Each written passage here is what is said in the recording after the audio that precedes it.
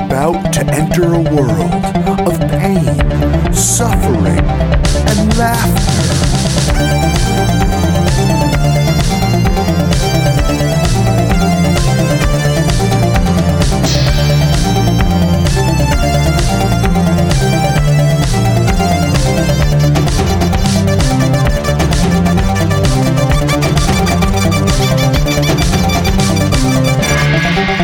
Worst gig ever. What up, world? Welcome to the late... What? I love it. Here we are. Mike and Jeff here for Worst Gig Ever. Welcome everybody to Worst Gig Ever. We have a great episode today. John Fine, an elder statesman of indie rock. Yes, he is. John Fine from such bands as Bitch Magnet, Vineland, touring guitars for Don Caballero, Coptic Light, and just a great man, really funny. I would say he's a legitimate great man. Yeah. And he tells some great stories. A lot of his stories involve touring overseas in Europe. He spent some time there recently with Bitch Magnet. He's going to get all into that in a second once we let him out of this closet. Classic. I'm going to preface this John Fine interview with a little story of my own from when Oxford Collapse was touring in Europe in the winter of 2009. And we were playing a show in Ireland. Right. And it was fun. It was, we were playing, Dublin? It wasn't Dublin. I think it was Galway. We had played like 4 shows in Ireland as part of this tour. It was put on by these like kids. It was in like this bar where we just played on the floor and it was packed with kids. It was like some bank holiday weekend for our European listeners. There were just kids all over the place. And played the show, and then some of the kids were going to put us up for the night. So we were like, great, this is great. So this one kid, he gets in the van with us. We go back to his apartment. He has a washing machine / dryer in his house. I bum rushed the thing, literally pushed my other bandmates out of the way so I can stuff it full of my clothes, which haven't been washed in 3 weeks. Which is a dream at That's that great. point. And so this guy lived with 2 girls. One of whom was a French girl, and then I guess the other one was an Irish girl. Right. And the way that we were set up to sleep is that the drummer, Dan, and I were sleeping in like a bed, and then there was a cot, and our part-time saxophonist / driver / all-around good guy / boss tone, Mike Henry, was also in the room with us. So there were 3 of us in the room. Our bass player was in another room. And then kind of adjacent to this room we were sleeping in was a bathroom. Right. And you could almost see through the windows into the bathroom from our room. The Irish guy, he was cool. He was, I don't know what he was. The French girl was very like the French exchange student from Better Off Dead. Right. Very much like that. Whatever, I had a great night. I did laundry. It was fantastic. Cut to now the wee hours of the morning. I'm awoken by this kind of grunting that I'm hearing coming from outside. Ugh. Keep in mind that I have my bandmate sleeping right next to me, and then another bandmate in a cot, like at the foot of the bed. Right. And I'm just hearing this very passionate grunting going on. And I kind of again, I'm not sure where I am. I'm in a strange house in a strange country. And I kind of look over and I see through the kind of frosted bathroom glass that the Irish guy is having violent sex with the French girl. Not passionate, Violent sex with the French girl in the bathroom of their apartments at 7 a.m. Sure. Why wouldn't you when you have a full house of people you don't know? It was definitely the right thing to do. So I did the right thing to do. I did the only thing that you're going to do in that position. You masturbated all over myself. So with that, I want to welcome everyone listening to check out John Fine's fantastic conversation. Why am I just talking? He's got the goods.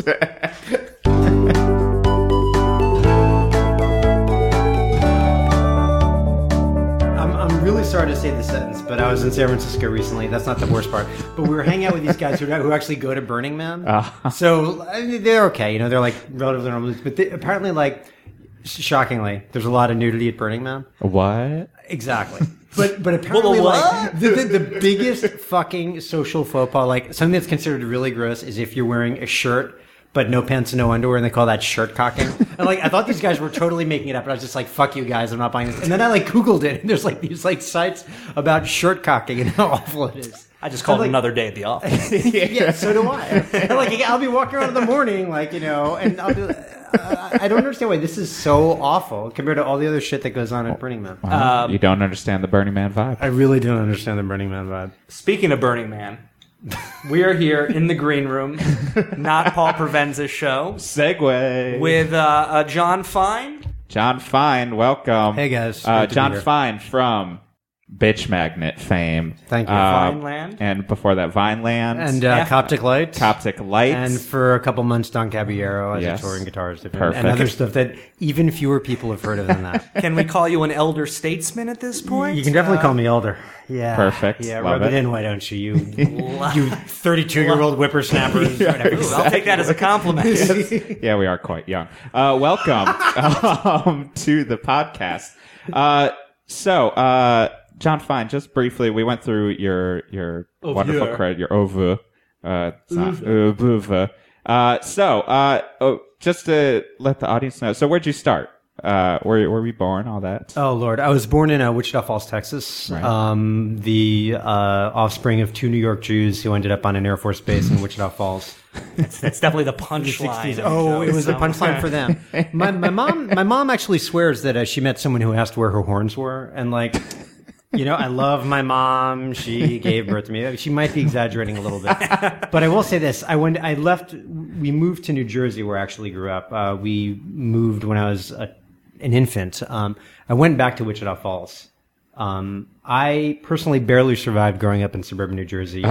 They would have murdered me 45 times in Wichita Falls. So Godspeed that you got out of there. Godspeed we got out of there. I don't think my parents were really looking forward to hanging out. Still on. Yeah. That's why it's the horn. You're Thank God I went bald in New York because everyone's used to them here, basically. No, it's great because you're talking to two of the most Semitic podcast hosts. Well, this guy is not. He's got the curly hair. I know. You keep trying to force it onto me. I'm not Jewish in the least. Well, I've got but you're very a little Jewish. shallow. You didn't tell me. You didn't tell me about the anti-Semitic co-host, dude. Oh no. He's the problem with the Jew. It started off strong. The problem with Le Jew. That's the French. Le Jew. Is I don't like Le Jew on my prime rib. Or au jus. Oh, Jew. Yeah. Oh, okay. Yes. Yeah. So you're raised in New Jersey. Raised in New Jersey. And New Jersey is where the music happened. Dies. No, actually, I went to Oberlin College, and that's where Bitch Magnet formed. When I was in New Jersey, I know this is going to sound ridiculous, and I'm not. It's going to may sound like a joke, but it's not.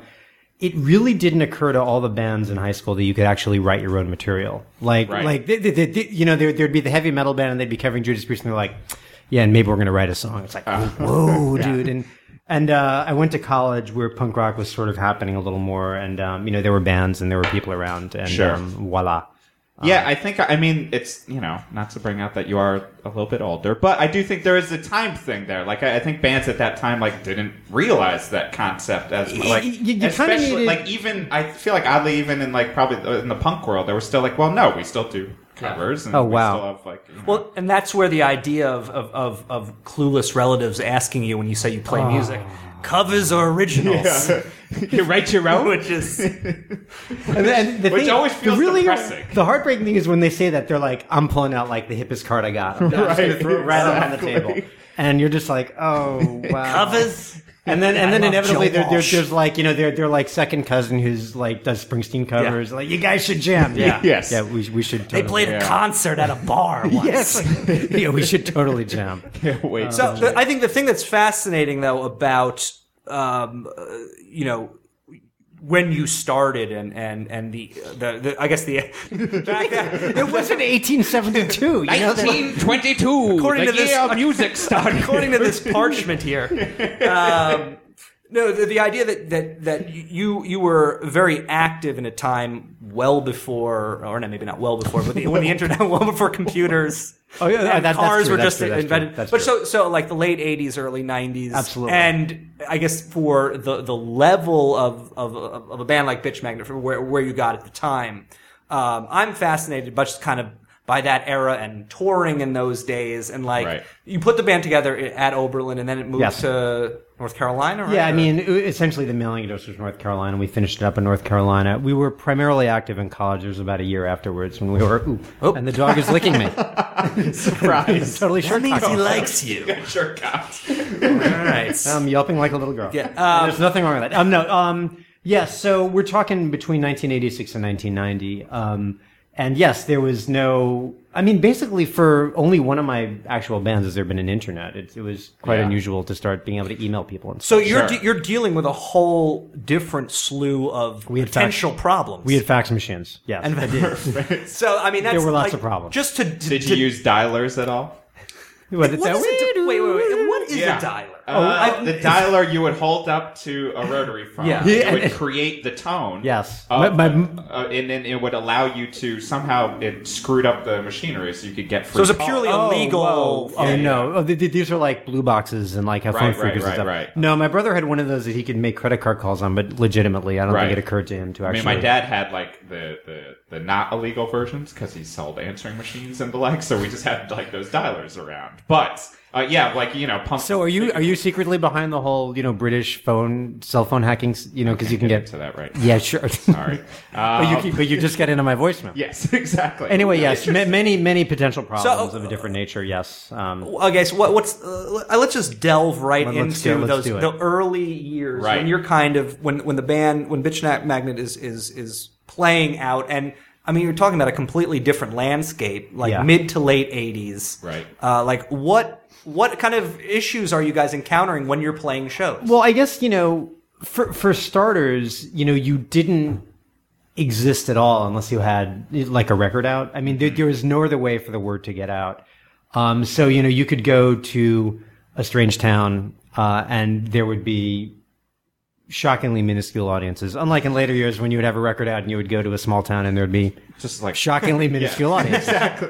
But you were running into people who were asking you to play Wild Thing. I mean, maybe it still happens. I don't know. Like, does it? People were requesting covers at your shows. Right. Yeah, they were, and like probably one of the reasons Black Flag played Louie so much.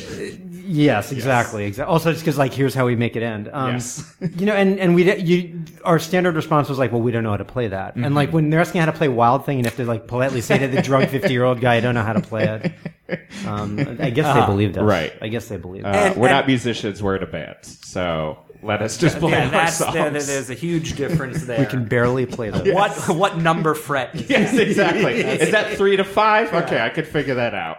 And so at this time, when you guys are first starting out, how are the tours coming together? Is this all phone, like letters, phone, like letter carrier, pigeon? It was phones, and the fax machine was a crucial bit of technology. So the fax machine was a serious. Dude! Yeah. I mean, because you could communicate a lot of information quickly. Right. It was cheaper. You didn't run up international. Phone lines. You're really making me feel like I'm 1,000 years old. I gotta tell you. I mean, I'll just say on the story on top, like, I mean, we know that technology just moves so, honestly, it does move so fast. Like, I remember, like, when I just got my email, like, and I was like, oh, this might help, like, touring in a band. Like, being able to talk to people for, and like quicker, maybe. And without making a phone call. Yes. It's crazy. And actually, weirdly, long distance phone calls now, I mean, forget cell phones, but I mean, like, long distance phone calls now are really cheap, and like, they were actually expensive then. It was like kind of $1 a minute. Sure. So, yeah. It was terrible. Yeah. And we also, Bitch Magnet also, we made a lot of phone calls at the college radio station's expense, which was a bit of a situation when I left school, but sorry, you're guys. putting together a tour at school. Like, or like, you're calling the European record label and chatting for 20 minutes. Sure. And, then it's $100, different times. Yes, exactly. So just pull one out of the recesses of your brain from that era to set the mood. I'm talking about a worst gig. A worst gig. Well, I guess if when I first got in touch with Jeff, a couple came to mind immediately. I guess I'll start Jeff Garlar. Oh, that guy. Okay, I thought this was like I'm pretty Jeff, sure the I original had his drummer. name. Yeah, Jeff. And I guess for starters, the earliest one I could think of. This was in the days when you did not have a record, and so therefore you didn't exist. And through a variety of complicated reasons, we were. This is the summer of 1987, and we were in Atlanta, Georgia, and we were practicing in this loft space in what was then a kind of sketchy part of downtown. I'm sure now lofts are $2 million there.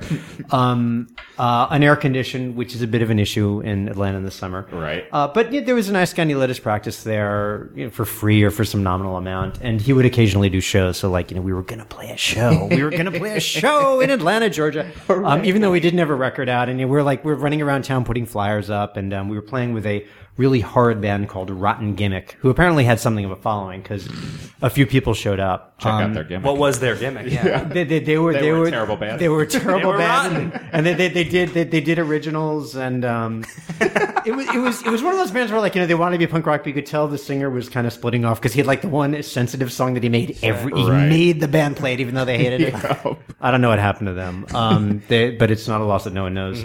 All right, if I remember correctly, they opened for us, which was a problem because at a certain point in our set, everybody left. Mm-hmm. And we all have a story where everybody left the club, but there's still the guy asleep on the bar stool and the owner's milling around and the sound guy's there. And when I say everyone left, I mean everybody left. The owner left. Everybody in the other band left. All their friends left. And there was a dog, and I'm pretty sure the dog left too. And not only that, I mean, it was a loft that was 2 flights up. So it took some thought and doing to leave. So, we're 4 songs in, and we kind of look at each other and we're like, I guess this is, a practice. And, right. And, it kind of is a little worst gig ever-ish, but I don't remember having that bad a time. And we probably got paid $27. We went to Krispy Kreme and ate them hot. That was when Krispy Kreme was a novelty. Yeah. This was a really big thing. So it wasn't one of those 4-song sets. You treated it as if we were here, Gears here, let's practice. And I mean, we were young enough at that point. And how many songs in did you realize? Oh, probably. I mean, well, you could see them leave. All right. I mean, it was. I mean, you could just there they go. Turn the lights on. There was kind of a big, just there's the polite 2 songs, and everyone's just kind of boom. Sure. Including the dog.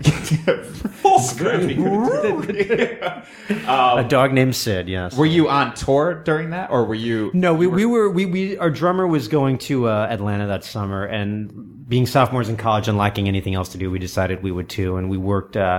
The bass player Soo Young and I worked on a landscaping crew for $5 an hour with a bunch of ex-cons. Wow. Some of whom would not show up to work the next day, and then the foreman, who was an ex-con himself, would be like, Ray and Perry aren't going to be coming back. And it turns out they'd both tried to steal their neighbor's boat and got caught or something like that. And it was just, educational. Yeah, I mean.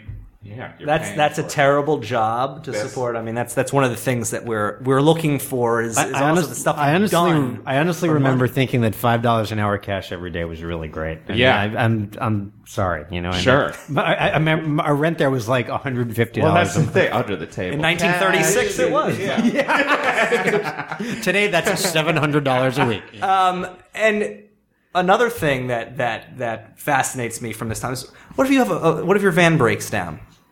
Oh. What happened when your van broke down? Wow. Oh, that sucked. Yeah. So, all right. So, you'd have to get to a payphone, or you'd have to get a cop involved. And I think I had a car breakdown at least a couple times, and one time it was the cop runs and gets somebody, and you're okay. But yeah, I mean, you could be totally fucked, basically. Right. And then you have to call the promoter. Yeah, exactly. Yeah, it becomes this whole thing, and hopefully, but I think we never had people here waiting for you. I don't know. I think just if you guys can just get here as soon as you can. And by the way, that deposit on the show that I wired to your bank account, can I please get that back? Yeah. But I don't know that. I mean, with the other worst shows, I mean, I was. There's a series of shows where I broke guitars. Mm-hmm. Accidentally. This is in Bitch Magnet. Yes, they were all in Bitch Magnet, actually. And I'm assuming at this point you don't have multiple guitars to spare. Well, one of them One of them was awful just because we were in the middle of Germany, and we'd already had this was the last Bitch Magnet tour, and the second night of the tour we had all of our gear ripped off pretty much. It turns out it's not a good idea to park a van in 1990 in Brighton. You know, right. and I don't know how this didn't occur to me. It's not a good idea right now, too. Don't do it in Brighton. Don't do it in Manchester. Oh, no, I'm sorry. I think it was, I'm sorry, Brixton. The Brixton section. Oh, yeah, of course, Brixton's not good either. It's still probably a race riot involving the van at some point then, too? I mean, it didn't occur to us. We also had cash in the van. It was bad. Second night of that tour. So, all right, so I had to go and buy a guitar very quickly that I could quasi afford, which meant that something I could put on my credit card and like not break through the limit I had on it, which turned out to be an old SG that I really didn't like. And after one show, I would get excited and like sort of like fling the guitar around a little bit at the end. And after one show, I went to take the guitar out of the case, and I saw that the nut was busted off. So I was like, oh shit, the nut's loose. I don't know what the hell's going on with this. And we went to a guitar repair shop in that town, and the guy said, well, the reason why your nut is coming off is because you cracked the neck. Well, I was like, how did I do that? That didn't even happen. He was able to repair it. I had this amazing, ridiculous, like pointy metal guitar after that. It was called it was like a Hofner or a Hohner. Right. Standard lead. So we called it a Saint lead. It wasn't awful. Yeah. And like that, the guy fixed the guitar well enough that you couldn't tell there was a crack in the neck, and I sold it at the end of the tour to some guy in Holland. I think. But so you're starting the tour, the final Bitch Magnet tour, off on this wobbly foot. Because your van has already been broken into. The drummer isn't working out, and he's likes to drink. It truly wow! Like Jeff knows all about that. So then is that, and then your guitar breaks for the first show you play it right. Well, no, it was a couple of shows. I can't even remember. It was that was just generally about. Now, sorry, go ahead. I was just gonna say I was remembering when Orchid was on tour with the Red Scare and watching the Red Scare play, and Abby, the bass player, played a aluminum neck Travis Beam. Wow. And she was freaking out and got angry and like slammed it. And you could, if you watched, you probably could have seen it just cracked completely down the entire neck. The aluminum neck cracked? Yeah. But somehow Matt Hall, the amazing drummer, who makes aluminum guitars now, duct taped it together because they still had like a week to go. That's works. Because I'm thinking like you can't take it to a guitar shop. You got to take it to like a welder. Like a smelter somewhere. Let me ask you guys this then before I was going to get the last thing. The backup guitar. Right. Oh, like, dude. I mean, I had always brought it back. I always tried to hide it, though. Oh no, Bitch Magnet in particular. Player, I didn't bother with the backup. That's really a feat. Because the backup's in the soft gig bag. It's so many. I like all the early Bitch Magnet shows before I had a second one. We used to break so many strings on stage and have to change it, and it would take me 5 minutes. Yeah. I was very upfront about it. It's a necessary. It is. It's like wearing like now I have to wear like those nerd straps. Froggies. Crokies, thank you. Froggies. Hey, you were the budget Froggies. They don't hold up as well. They look terrible, but I love them. But Jeremiah was a bullfroggy. We got some Three Dog Night. We got some Three Dog classic. So did this final tour contribute to the end of the band? Well, we pretty much knew that it wasn't working out with this new drummer, and that was we did a U.S. tour which went sort of okay. Right. But we came back and we did the books and we realized we'd lost like $50 somehow. And the bass player was like... That's when you really feel like you fucked up. Like when it's such a small, weird amount. And it's like, wait, where did we go wrong? Like there was one minor van repair. I mean, like, how do we... Like, we got paid at the shows. Right. It looked okay. So, the bass player called a meeting a week later. He was like, I'm going back to school. And the drummer's like, I'm going back to Michigan. And I'm like, well, I'm not sticking around. Yeah.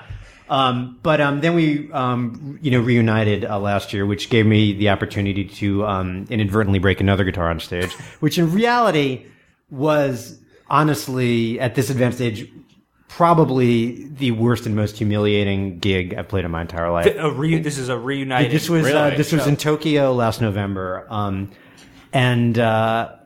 No, wait, just to set the scene, though, you're reuniting. This is now 21 years after. 21 years later. Wow. So our records get reissued by Temporary Residence, temporaryresidence.com. Great sponsor. Great label. Great reissue. Thank you very much. Of 3 records, right? You had 3, it's a 3 record. Right. It's a limited edition 3 vinyl thing. There's also 3 CDs. Ben-Hur is the last album. Yeah.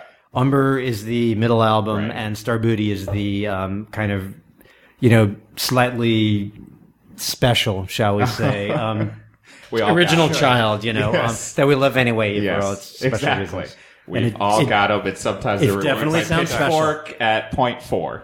It definitely sounds special. So, okay, so It definitely sounds special. you're reuniting after 21 years. And now so we do 2 shows. The first shows we play, well, we get asked to reunite. What sets it off is we get asked to reunite by Altamar's parties, and that was enough to kind of make it all happen. But for a variety of reasons, among them, the bass player Seung lives in Singapore. We started out with 2 shows in Asia in November of last year. One in Seoul and one in Tokyo. Now, what had happened was on the flight over, I didn't know this is a thing, but apparently it's a thing. If you don't have a real finicky kind of case, even if you detune your guitar, which you're supposed to do before you put it on the plane, your neck can get out of whack. And the necks on my 2 guitars were kind of out of whack in Korea, and then they were like really badly out of whack in Tokyo. So the entire, after soundcheck, I knew I had to like basically disassemble and reassemble the guitars. I was trying desperately to figure out a way that they weren't going wildly out of tune all over the neck. Didn't really fix them. So I kind of go into the show and like, I've personally played Tokyo. This is like the 4th time I was playing. I knew it was going to be a big problem. People actually came to see us, like the club's filling up and just like, what, this could be really bad. And I get on stage, and we start to playing, and A, tuning's a huge problem. B, halfway through the first song, my guitar strap breaks. So I'm on the ground, and Gotta get those strap locks, brah. Yeah, well, it never happened before. You're right. Yeah. And the really tragic thing was that we're playing at this lovely club in Tokyo called the Honest, and there's a really helpful woman who's doing stage sound, and she kind of comes over and starts like, I'm on the ground playing the song, and she comes over and she starts trying to put the strap on and like kind of maneuver me to put the strap on. So immediately I'm thinking Nigel Tufnell. Like, profoundly humiliating. Yes. Profoundly humiliating. I get back up, finish the song, strap breaks again. She does the same thing. Then the amp starts cutting out. No, wait, let me ask you about the strap. Did the strap break or did the screw come out of the guitar? It came undone off the guitar. Okay. It's one of those, it's a weird mutant. I'm like making a for the listener. Yeah, for the listener, I'm making If you just make it closer to the mic. I'm going to hold it up to the mic. Imagine an Eisenhower silver dollar. That's how big the strap buttons are. I don't know how the strap kept falling off. So the strap is falling off. She's like putting it back on for me. Then the amp starts cutting out because the speaker cable is popping out. She keeps trying to like turn the amp on and turn it off. And I'm trying to explain to her that it's actually the speaker cabinet that's the problem. She doesn't speak English very well. I'm getting a little curt with her and I'm feeling like an asshole. And so it's just a really bad night. And the guitars are going wildly out of tune. And so we play. I apologize to the guys. We finish the set. We get called back for an encore. We do an encore. I stagger through it. I put the guitar down on the guitar stand and I walk backstage. And I notice that people are kind of looking at the stage kind of strangely. And the guy who puts on the show runs back and he's like, John, think there's a problem with the guitar. And I'm like, okay. And I look and the guitar has fallen off of the guitar stand and is like face down on the stage with a giant split going down the middle of the headstock. Yeah. So it's like the kind of thing where 3 of the tuning pegs are just kind of hanging off by this like a toothpick of wood. Right. And at this point I can't even really get upset. So I'm kind of looking at it. You played so hard you literally broke your guitar. No, I put it down incorrectly on the guitar so hard. And like so I'm looking at it and I'm looking at it and I'm looking at it and there's a bar connected to the club where everyone goes afterwards, and I just think, what the fuck? And I go there, I take the guitar, I go there, I kind of wave it around in the air a little bit, and I just smash it into a million pieces. Which it turns out, people really like it when you do that. And they get really excited. And like, it broke really easily, but it was the one thing I could do to kind of salvage the situation. Right. The guitar was gone anyway. I thought I'd make a spectacle of it. But, it's one thing when people come up to you after your show and they say like, wow, that was great. And it's another thing where they come up to you and they say like, yeah, I didn't really dig that. But it's another thing entirely when they come up to you and they're kind of like, they have a sad look on their face and they're shaking their head and they kind of pat you on the back and they're like, Wow, dude, I'm really sorry. Like, I'm so sorry. And so I will have to nominate November 8th, 2011, Shibuya Onest, worst gig ever. That's pretty bad. Yeah. It was bad. Especially as like you're X number of years into your career playing music. Career. Arrears. All right, a reunited show of there's history with the band and everybody's people there excited. and you suck. And like literally every possible thing goes wrong. And on a personal level, like, when I was really young, when Bitch Magnet was first starting, I was notorious for having really bad equipment problems. And there was one guy at that club that night in Tokyo who hadn't seen us since those days. And he came up to me afterwards. He was like, don't worry about it. It wouldn't be a Bitch Magnet show if there weren't really bad equipment problems. And I was just like, no, you don't understand. Like, I'm not that guy anymore. You're always known for getting everything wrong. Part of the legacy. Don't worry about it. It wouldn't have been you guys if it didn't suck really bad somehow. So how long did you guys tour, just to go back to that, before you broke up and then the reunion? We were a band for 4 years. I'd say there was about 2 years of touring. Okay. Well, maybe more. I mean, this was mostly in almost all in college. And you would do on break, or we'd have to do it on break. Like we had kind of worked out. Like, by the time we had a record out, do like Boston, New York, right. Like maybe something out. You're swinging back to Ohio. We were going to school in Ohio, right? And once we left college, there were like much more larger scale tours. There were 2 6-week tours of Europe. There was a month-long tour of America, but then we broke up and no more tours. Tours on your own or with openers? Generally pretty much on our own. Like you would occasionally hook on with other bands, but never for more than a couple of shows. I mean, I'm trying to think if there's anyone of interest we played with, but they're like names like from the great first generation, like the Cosmic Psychos, who are, Yep, sure, and Gumball. Big, that would be big. Actually, I was Jeff will probably get a kick out of this, but Negazione from Italy. Oh, really? Yes, yeah, and they're kind of like super positive metal days. Yeah, they were touring on an album called 100%. That's great. Yeah, That's it was kind of Those are the ones you hope out for. Like it's just like the weird bill where you're like, all right. Great. Well, I actually had their first record. That would be those Spirito Continua, Italian hardcore. They'd one really ferocious song on it, but they kept getting pissed off that I kept asking for songs off that record. So then post Bitch Magnet, bring us through. Bitch Magnet breaks up at the you end had a Slay MTV hit too, right? Kind of. Well, where they played your video. Bitch Magnet had a video played on 120 minutes once, which I believe. Yeah, big hit. Big hit.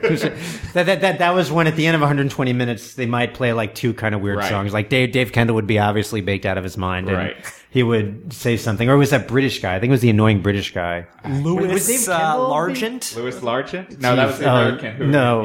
Dave Kendall was the British guy. Yeah. He was the annoying British guy. Yeah, then it was Dave Kendall, and it was way Matt Pinback or Pinhead or Pinworm Pinfield. Yes, Did a show with him once. Nice guy.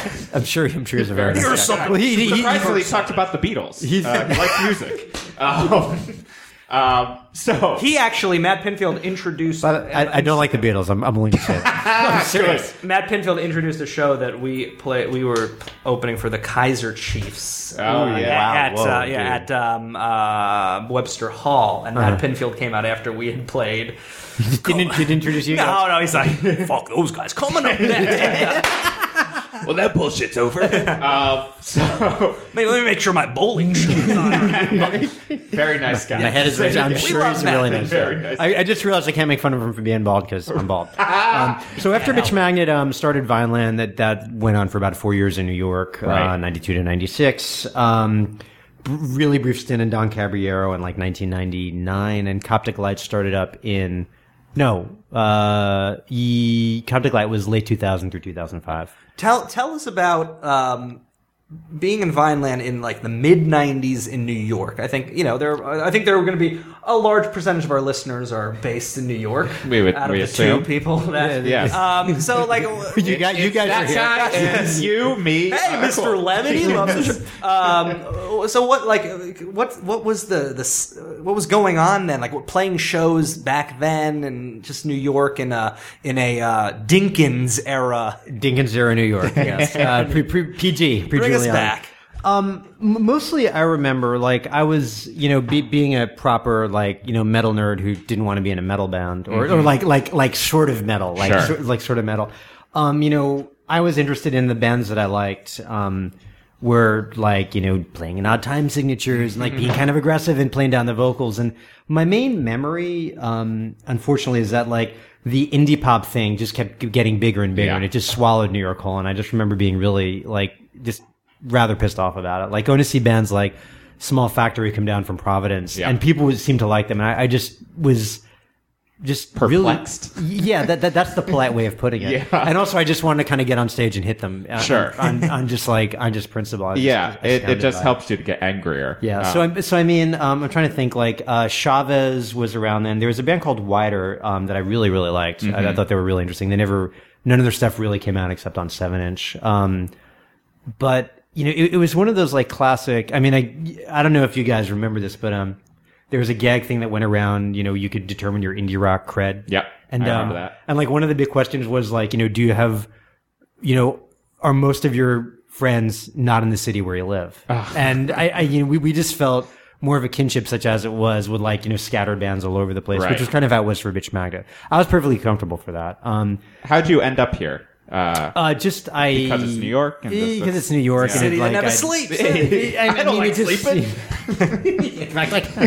It just seemed like I don't know why. Right. Really.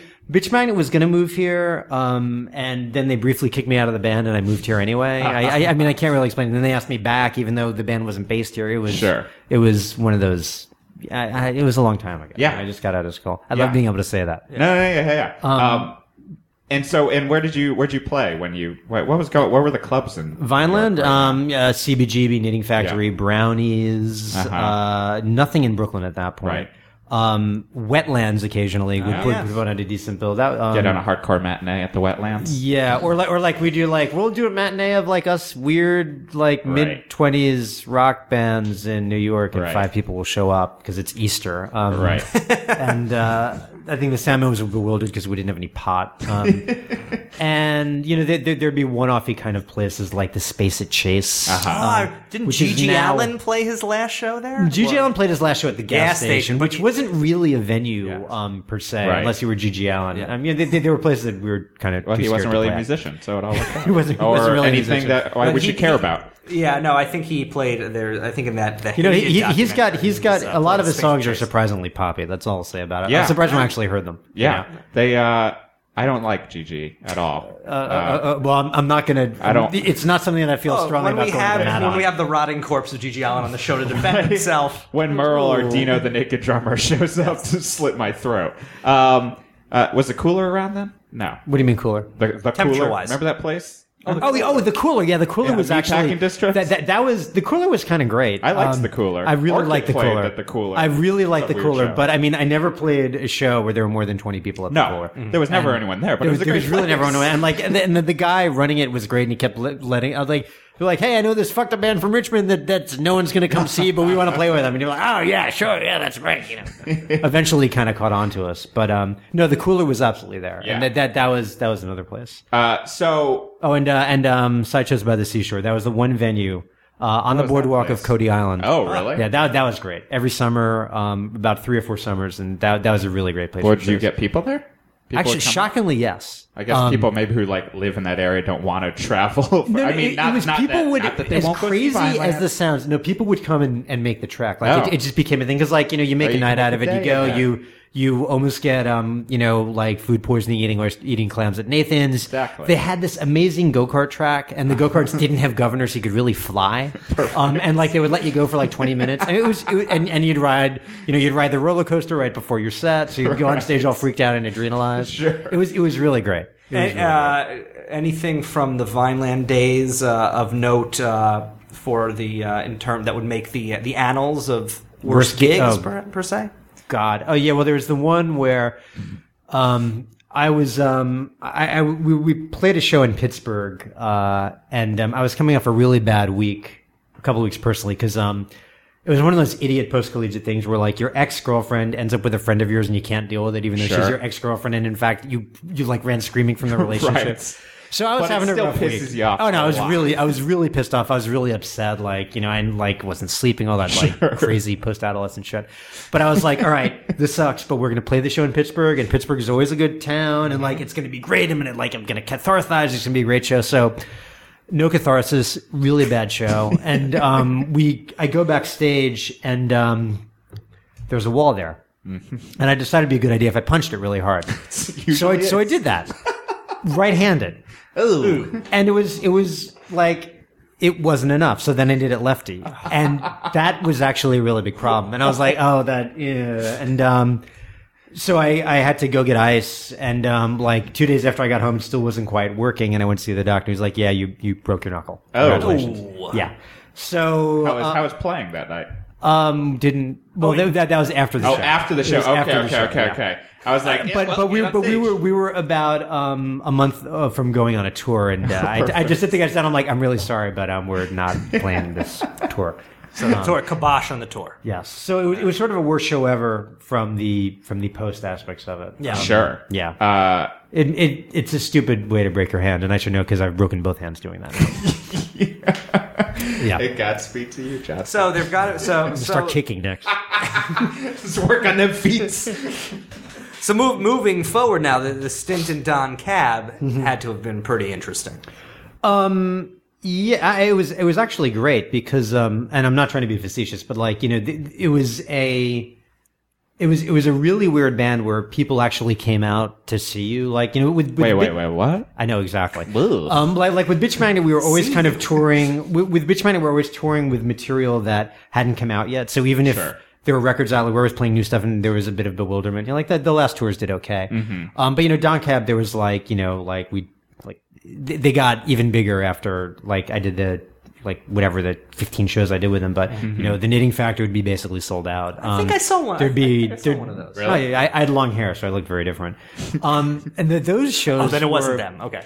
Those shows were actually, they were pretty great. I mean, there was some. There were some tensions within the band, but they were I found them to be much less cracked up in reality than what I'd been led to believe. Yeah, there were a couple strong their personalities. Their story is a little bit bigger than. Well, I mean, at least as I experienced it, and I consider them all friends. I mean, it was a pain in the ass. I left my camera on their van while I was driving with my girlfriend, and when it came back, there were a lot of pictures of people's butt cracks and dicks. Sounds about right. But it's got to be done. It's just tour. Well, I understand that. And you're thank God they didn't get rid of the pictures I took of my butt crack. Exactly.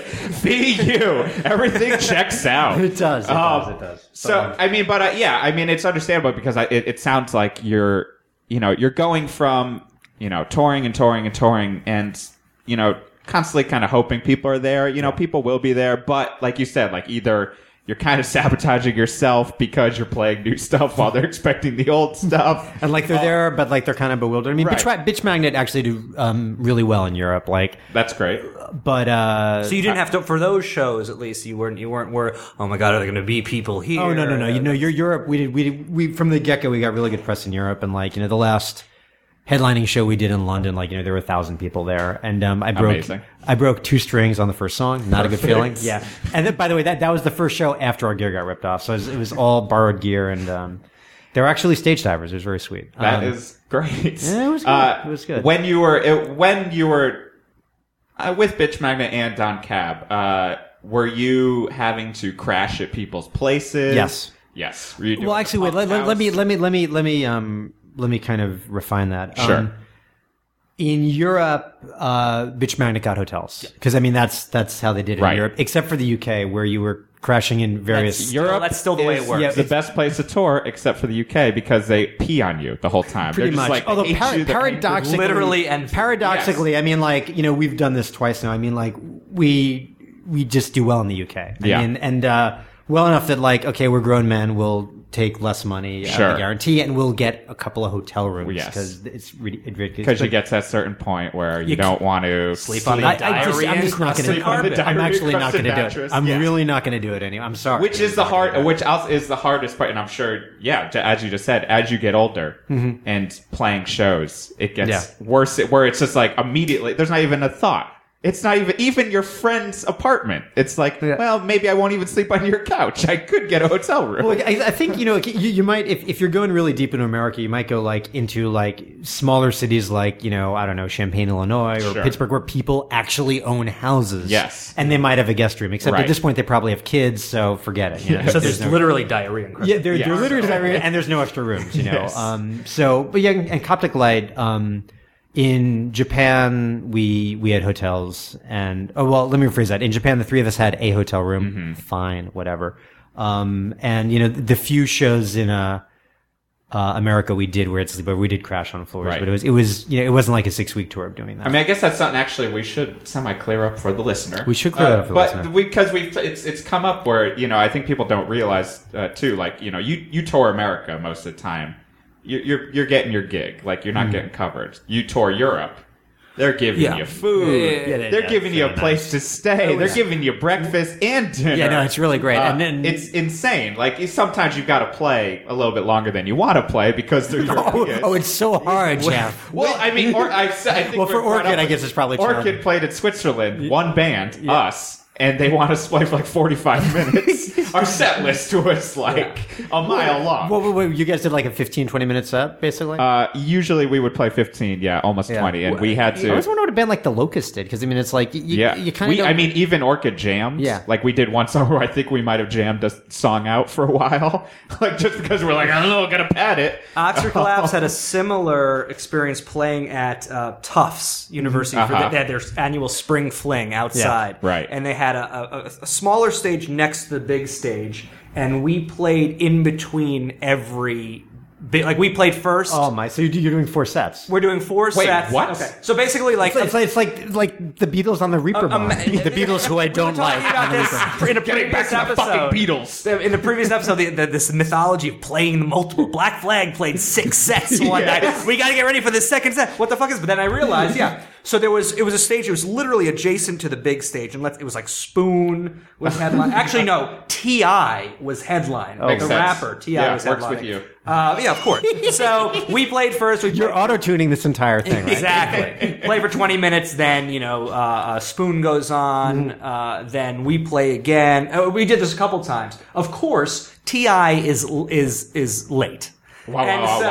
So we keep getting from like the girl on the side of the stage, keep playing, keep playing. So now we're just blatantly playing songs again, right? And it had rained. So how long did you play? I mean, all told, we probably played for close to 2. If you combine all the times, maybe. So the first college gig that might not have paid off completely. Well, what do you like? Do this by the hour? Yeah, exactly. No, because of course the college paycheck, as we've also talked about, more than makes up for it. That's the thing. It's like, well, the crowd's probably going to suck, but guys, what was cool about we'll be able to steal a lot of food. Why it doesn't count as a worst gig ever is because there was like a huge rainstorm, I think, the night before, so it was all muddy. So it was like a mini Woodstock '94 wet t-shirt with like all the kids were drunk Saturday afternoon. They're throwing mud at each other. They don't know who the fuck we are or anything. Well, I'm glad it wasn't really Woodstock '94. Was that the one with the riot or? No, that's Woodstock '99. Actually, that was one wet. I went that was to. wet. Okay. You went? Oh, I went to Woodstock '94. I wanted to go. Oh, so that was when people were throwing mud at Green Day. Yeah. Yes, but I endorse the sentiment. Obviously, if you went for Primus. I went for Primus, and if you go on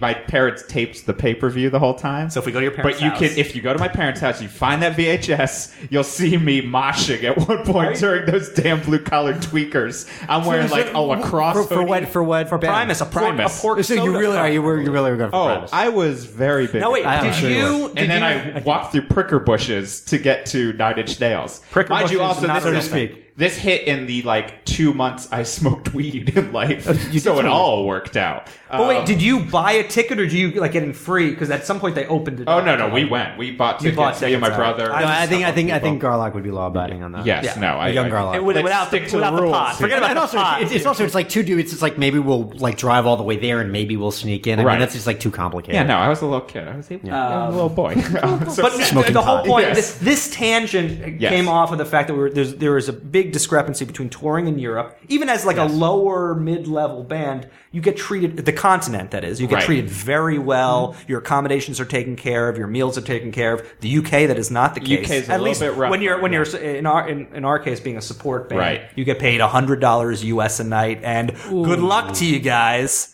And in the States, it's kind of, it's every man for himself. In our case, in the UK, doing 3 weeks when you're supposed to do 3 days. Oh, yeah. That was Panthers. Every single gig was terrible. Wait, you did 3? Oh, we did wow. 3 weeks. Oh, wow. That was the first tour Justin Chernoff, guitarist of Panthers, ever drove a van because we had to. By the way, that's terrifying. Yes, that's exactly. terrifying. Because he was the only one who knew how to work stick. We had fired our driver because he was too drunk to drive most of the time. And he later I do remember hearing suicide, that. right? And he ended up committing But suicide. that's really funny. Not because he was fired. Real hilarious, Mike. Jesus. Well, you shouldn't have made him commit suicide. Yes, I do kind of blame myself a little bit.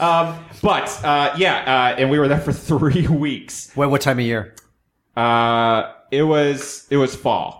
Might be possible. It was right when like the Brooklyn boom was happening. Oh, so they brought us over like, oh, maybe they'll be the next Yeah, and we weren't. No. You were. no to us when we were playing every Barfly in the UK and Wales. Terrible. I'm gonna write a book on it one day. The worst tour ever. Well, we had a show. Bitch Magnet had a show in a fishing village in the north called Hebden Bridge, and it was one of the first shows. It was actually the first or second show after my gear was ripped off. So they showed up like they had a local guitar for me, which was one of those bizarre mutant local guitar. Even better. It was like one of those like weird made in Japan ones from the late 60s that had like 8 effects built into it. Right. So like it had like a siren effect, which I figured out how to work halfway through. And it was kind of an awful gig, but we were playing to like 8 weirdly, incredibly excited Bitch Magnet fans and like a bunch of old men drinking at the bar, like eating like sardine sandwiches. And it was awful. Like, we were broke, we were freaked out, we had all our gear ripped off, we had money ripped off, shirts ripped off. But it was kind of awesome, I mean, and then we stayed on the floor of this guy's house, and his dad yelled at us that night, and then he made us a lovely breakfast the next day. I mean, it was nice English breakfast. It was a nice English breakfast. Oh, they're the best. So were there moments? I mean, because you were pretty young then when you were touring. Yeah, I was 22 with Bitch for the last Bitch Magnet. I mean, did you get to point? Because I'm thinking at that time, you're so it's all new experience. This is great. There's a novelty to all this stuff. Yeah. Were there times though where you're just like, fuck this shit? Why am I? Or in any of the bands, the general feeling. The last Bitch Magnet tour was awful for a lot of like the band wasn't working out interpersonally. I knew it was ending, and I was sad about that. And it was just kind of like, when you pull up to a youth squat in the middle of Germany that's unheated and there's dog shit on the floor, and you want them to turn the heat on, but then you realize if they turn the heat on, the dog shit's going to melt and get everywhere. That does kind of suck. And by the way, and your drummer that very night, is skateboarding with a beer in his hand, and he falls off the skateboard, but he doesn't want to let go of the beer naturally, so it breaks in his hand and it opens up a huge gash. Yeah, you're kind of like, this sucks, but at the same time, it wasn't like, oh, I'm going to go home and like go back to my job, because I was like, I'd just been out of college, so this was kind of it. So no, there was the last Vineland tour. I kind of did feel that way, just because one of the guitarists quit halfway through. And when was this? And how? This was 1995. I was 27. The drummer was 21, and the guitarist was 22. The drummer was Jerry Fuchs, who later got famous and passed away. And the guitarist was Fred Weaver. Fred quit halfway through the tour, although he finished the tour. And it was just a really bad tour. It was a month. The attendance was minuscule. We weren't getting along. I was making the mistake of taking that incredibly personally, because it was theoretically my band. And, so that did kind of suck. And I did come home, and like, I was looking forward to coming home and like going back to something resembling a normal life. Right. Getting a job. But all other times, no. I mean, like, there were some really, really dark moments on the Bitch Magnet tour, but it wasn't like I had anything in particular to come home to. Like, I had a girlfriend, and she was going to be there, and whatever. Yeah. So, and I think that's. But I was. You brought up a really good point. I was 22. It was so novel, and like, when you're 22 and you're a musician, at least I was like, that's all I wanted to do. Right. I was like, I'm going to go back to New York and start another band. It wasn't like, I'm going to go back to New York and like go to law school and fuck this, I hate it. Right. But yeah, because it's like there is that of, what else? Like you get used to it too. You know, you get used to, this is just the world. Like it is a different world. You're on tour and you're just like, you're living this crazy thing, nomadic lifestyle. And it's kind of great. Even when it sucks, it's kind of great. I mean, it wears on you after a while. And I mean, you know, I'm taking a very long time to answer your question, but like, you know, friends of mine in bands would like, you know, break up. They'd be older, they'd be 30 or whatever, and be like, dude, you guys are awesome. You're Das Damen, you know, how can you break up? And, you know, and I'd hear back like, well, you know, when you realize that you're touring through the same clubs over and over again. Yes. And like the same people are at the shows, and it's like, you're not generating new fans. Yeah, and after a while, it's just like, okay, so realistically, what am I going to do? Mm-hmm. When I was in Bitch Magnet, I was far too young to have that experience. So, but then there was a period of time, was it after Final, where you did just, you kind of stop playing music in a, all right, we're going for it kind of sense. Yeah. And get that job and kind of like... Well, you know, you become, you know, for good or ill, you become a grown-up. The credit card debt that you've been piling on in your 20s, as well as the IRS debt that you haven't paid, you know, it doesn't go away. Starts to catch up with. I'm not being facetious. So, like, I knew that Coptic Light was a band that was going to have to exist within the context of, like, having a job and, you know, having some semblance of grown-up reality. I mean, I was 32 years old when that band started. It was time. You know, I'd kind of gone until the age of 32 without having a real proper hard and fast job. Right. And it was time. I don't have any regrets. The band was a great experience.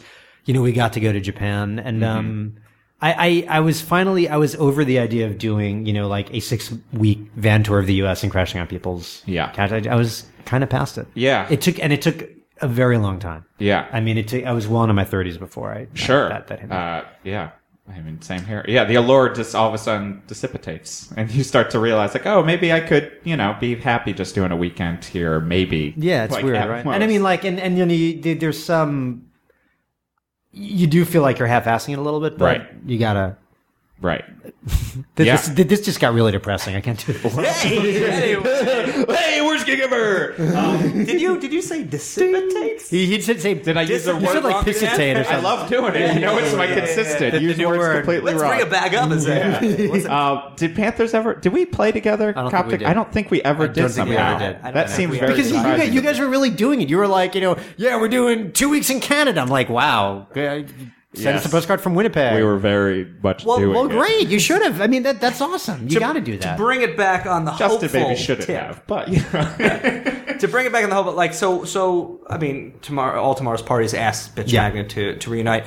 I mean, outside of that, though, what makes you continue to either, you know, create music in whatever capacity you're doing, and still find like enjoyment in it for you personally? Like, why are you still doing this now? Oh God! I mean, like, there's no way to answer that without it sounding cheesy. But I mean, there's nothing. Cheesy. Sure, there's nothing quite like the fix and the rush of of playing live. And both of you guys nodded your head as soon as I said that. Yes. So I know. And you know, it can be awful. It can be terrifying. You know, weird things happen. I'd gotten to the point in Coptic Light where I stopped getting nervous before I went on stage. With the Bitch Magnet shows, I was really fucking nervous. Right.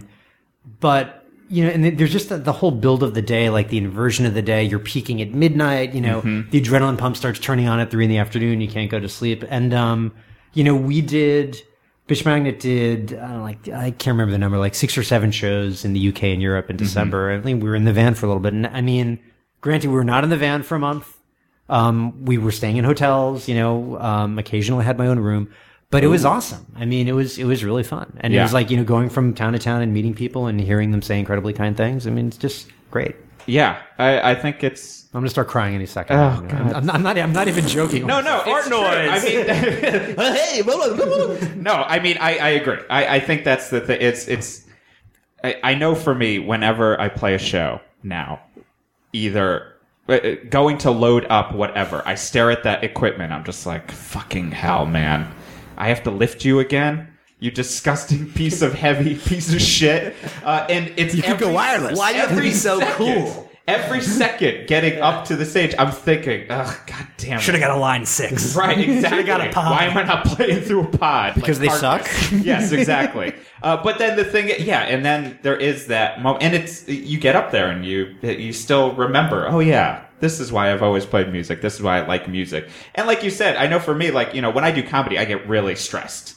Like playing music, I'm like, there's the solo thing versus the ensemble thing. There's the hiding behind the instrument and the volume thing. And I think, it's only like musician dorks like us that notice a lot of mistakes that actually happen unless they're really blatant. Yes. I would like to say, I'm working on a book right now for Viking that actually covers a lot of the material we're talking about. Great, really? Yes, it's true. You can just give us a credit for this. I will give you a credit. Is it exclusive? Well, it was. Yeah, no, it's exclusive. It's exclusive. It was already written about, but it's a podcast exclusive. It's the best. And the working title is Your Band Sucks. That is fantastic. I'm looking forward. That is great. Congratulations on that. I didn't know about that. I'm still writing it, so it's probably. I mean, it's seriously a couple years from coming out. Sure. But I've been thinking about a lot of this stuff. Forward to reading. Thank you. You're a wonderful man, John Fine. I want to hear more words. You guys. Well, we got it. We wrap up with our final question. Right. I'm ready. Of the night. I looked outside. It's not night. Go on. What do you think of the word gig? That's a rough one, isn't it? Right. But okay, here's the thing.